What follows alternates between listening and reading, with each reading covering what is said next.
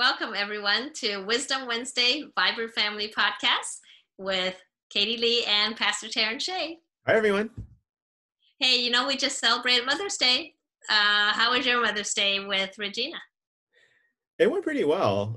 It was one of those, it was interesting because I was, picking up stuff and I was going places, but it was all arranged by Regina. So I had no idea what I was picking up and where. And then along the way, I ran into some other husbands and it was really funny. But it was one of those weekends, we couldn't go anywhere anyway. So she had planned out, a few meals to get and the food was good.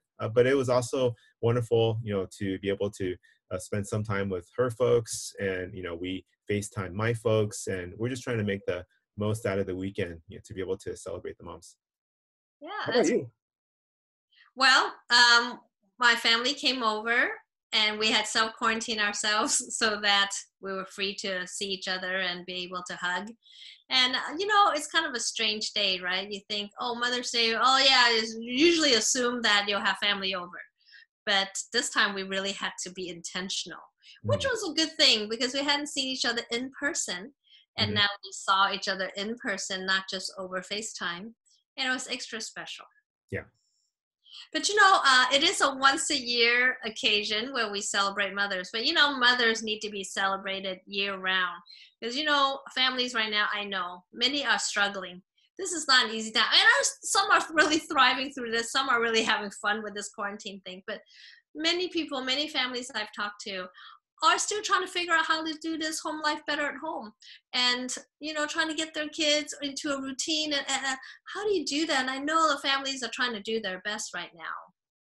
Yeah, it hasn't been easy. I mean, if you think about it, it's 2 months in, and so there's a lot that's kind of worn off in terms of a feeling of urgency and crisis. We're just kind of sinking into what we understand to be a long run.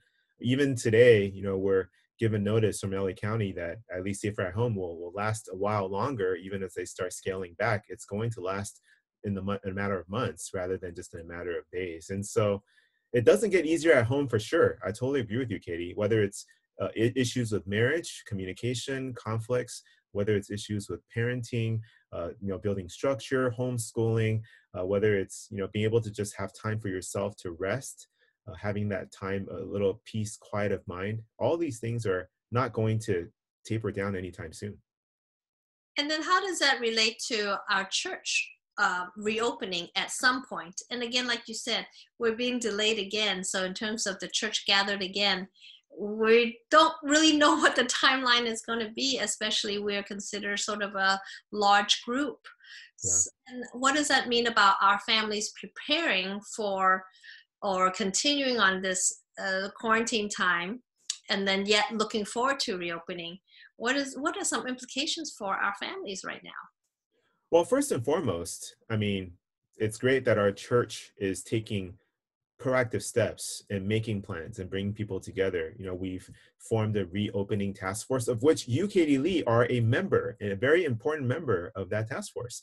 And so we're trying to bring together all our resources and point of views and, all the information that we have to be able to make wise decisions and to create the steps that are necessary to return, whether it's by congregation, by groups, by families, by life stages. And so that's happening. So it's good to see that. But even then, I'm sure there's so many details to bring together that it's hard.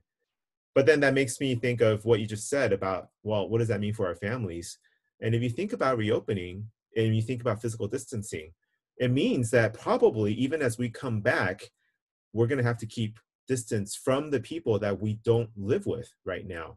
And so there's a lot that we should be focusing on in terms of building up the home and building up the units that will be returning to the church as the church family between now and when we actually get to come back into the building, whether it's by phases or by groups or by sizes or by life stages. There's a lot for us to do in the home.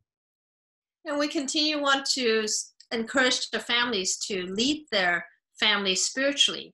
And, it's going to be, like you said, we don't know when that the church can be that center of disciple.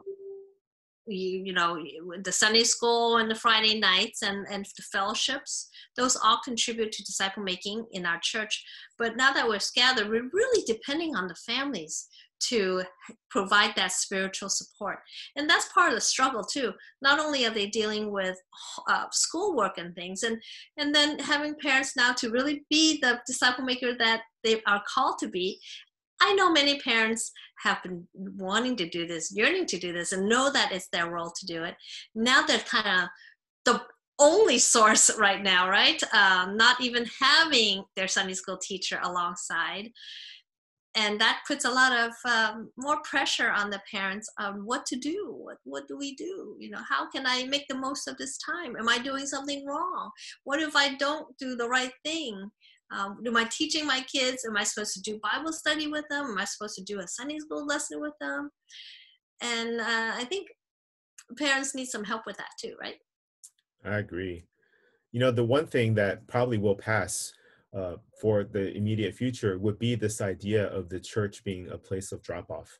I mean, right now, that's not something that most people are inclined to do. You're not going to just take your kid to church and then just go and, grab dinner or something. And so the people that maybe have been coming to our church that maybe were primarily dropping off their kids, and we love them, we're glad to know them and to help disciple them. But if the parents were not involved, or even right now, as we're wrestling and trying to do this on our own, if it's not where we see the church as being a partnership rather than being, a primary source without us, then church is going to feel really different and it's going to be really difficult. And even then, as we're going back and reintegrating, I think church is going to feel kind of foreign. And so this is all what we have to, really seek God for wisdom, but also be maybe preparing our own homes and our own hearts for moving forward. I think one of the ways to kind of in a practical way of preparing ourselves is to kind of do the things that you think church does and do it at home. You think, I'm going to take my kids to Sunday school so they can learn the Bible, right? They want them to know God's word. That's great. Now, just do that at home and to encourage your children to read the Bible. Now, I know it's not as easy as it sounds, but there are many good resources out there. I have not sent a lot of resources to the parents, and we have posted them on Facebook here, but I have not individually sent them because I think I didn't want to overload them with too many options. I think if you just pick one way how you want your children to engage in God's word. If you're an Awana, you have that Awana book, definitely go through that book with your children. That's a very doable way to do that with your children. If you're not an Awana, definitely search online on some kind of a children's devotional that you can use, and that's a great way to start. Take one step at a time.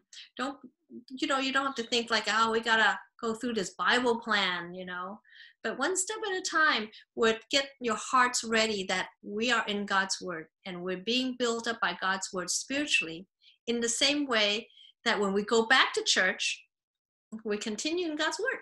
It's just seamless. It's not like, oh, we didn't have God's word, now we're going to be like, oh, so good to have. We want a seamless transition back to church, and then we will also be stronger spiritually, not waiting for church to reopen, but then we will be so happy when we're able to be stronger together. Yeah, I couldn't agree with you more. And, as you were describing that focus, the phrase that comes in my mind is something that's popular to us here at Vibrant Family, which is family as church, right? It's taking that focus into our homes. Not that the church isn't important, the church is of vital importance, but recognizing that it's a partnership, that we need to be the ones that are invested in our children and in our homes spiritually. But then now that we have the chance to do this, we really then want to be able to walk and journey with you as we go. Next couple of weeks, we're actually going to try our best, to go a little deeper with different life stages of families, spending a week with younger families to talk about these topics and provide resources, but then also older families with older kids, older youth, to see how we can encourage you along the way. But yeah, you're totally right. It's so important for us to take just one step at a time and just be consistent in it, and through triumphs or failures, just to continue to follow Jesus together. Hey, PT, tell us about the new sermon series, actually, that is going to, as a congregation, prepare us on what that journey means of going back to reopening. Sounds great. I'd love to tell you about it. Our entire church, all three congregations, we're going to be speaking on the book of Ezra. And this is going to be a series that's going to be led by Pastor Albert and also the lead pastors of each congregation. And this series is wonderful because not only is it connecting to Nehemiah, which we're familiar with, but also it points to what God's people look like when they are going through in preparation for spiritual renewal, as well as coming back from exile, which maybe for some of us, it's going to feel that way in this whole phase of reopening, going back to the physical church building and the physical campus and also the church programs and the church ministries. It's going to feel like we came out of exile, a foreign place, a place where we didn't quite feel comfortable or belong. And then now we're coming back to where we should be. And so the next 4 months are going to be on the book of Ezra. It's something that probably if it was up to us individually, we wouldn't give it that much time. But I think it's wonderful that whether it's we in our homes or we in our groups connected to church, that we have this season just to stretch it out, not rush it, and just to let the word of God shape our minds and our hearts and affections to prepare us in application to return and to reopen and to be on campus again. So I'm excited about it. Yeah. And then Pastor Hanley will also be doing midweek devotions on the book of Malachi. That was that study as well. So these are some of the things that's going to help shape our families in our homes of filling up with God's word. And, parents, even though you think Ezra, my kids are not going to understand that. They can understand some of it. You can explain it, filter it down for them a little bit, and use those as talking points in your home during meal times. I know it'll be a challenge to talk about Ezra and Malachi with your kids, but take it one step at a time. Pick out one point from the sermon and get into God's word with your family. Now, we are really grateful for every parent out there. I know that you are trying your best, and I want to assure you that God has not abandoned us. He definitely is using this time to work in ways beyond what we can see. I don't know what it is, right, PT? I mean, we don't know what God is doing, but yet I know that further down in hindsight, which is often the case, we see the beauty and the wisdom of God, what God is doing. And then we can look back on that year, 2020, of coronavirus, and we say, wow, God did a miraculous work in our families and in our church. That could not have been accomplished any other way except putting us through this trial right now. And this trial right now is not easy, but we can hope that when God brings us through it, we're going to be stronger and see God in a greater beauty and wisdom and in a way that our church has not experienced him before. So that's why I'm looking forward to, Pastor Terrence. What about you? I am just reminiscent of even just this past weekend of the sermon talking about building your life on the foundation of Jesus Christ. And so when I think about that as it relates to our home and as it relates to our church, this is the time right now where we aren't able to confuse what it looks like to follow Jesus with just external things or with programmatic things or with things that we have scheduled and we just kind of chalk away as normal. Right now is the time in which we need to build our lives and our families and our church on Christ. And so if this is what it takes for us, if this is the type of challenge and the wisdom, if this is how God is refining us, I'm not saying that, I'm grateful for hardship, but I am saying that I'm grateful for God's perfect plan. And so I agree with you, Katie. I just look to see what God will do through this crisis for us personally in our homes and with our church. And I'm grateful that we could journey together as a group of families and as a church family as well. Yeah, so I encourage everyone to pray for each other, pray for the families and members in your groups. I know many of you are in some of the young married groups, YMCKs, and the women's group, men's group. Prayer is what we really need to focus on right now, and focus on prayer and God's word and just uplift each other in those ways. We'll catch you next week as we continue as PT said, we're going to continue to talk about specific things for the younger families, right? Sounds good. Yep. Okay. See you then. Bye.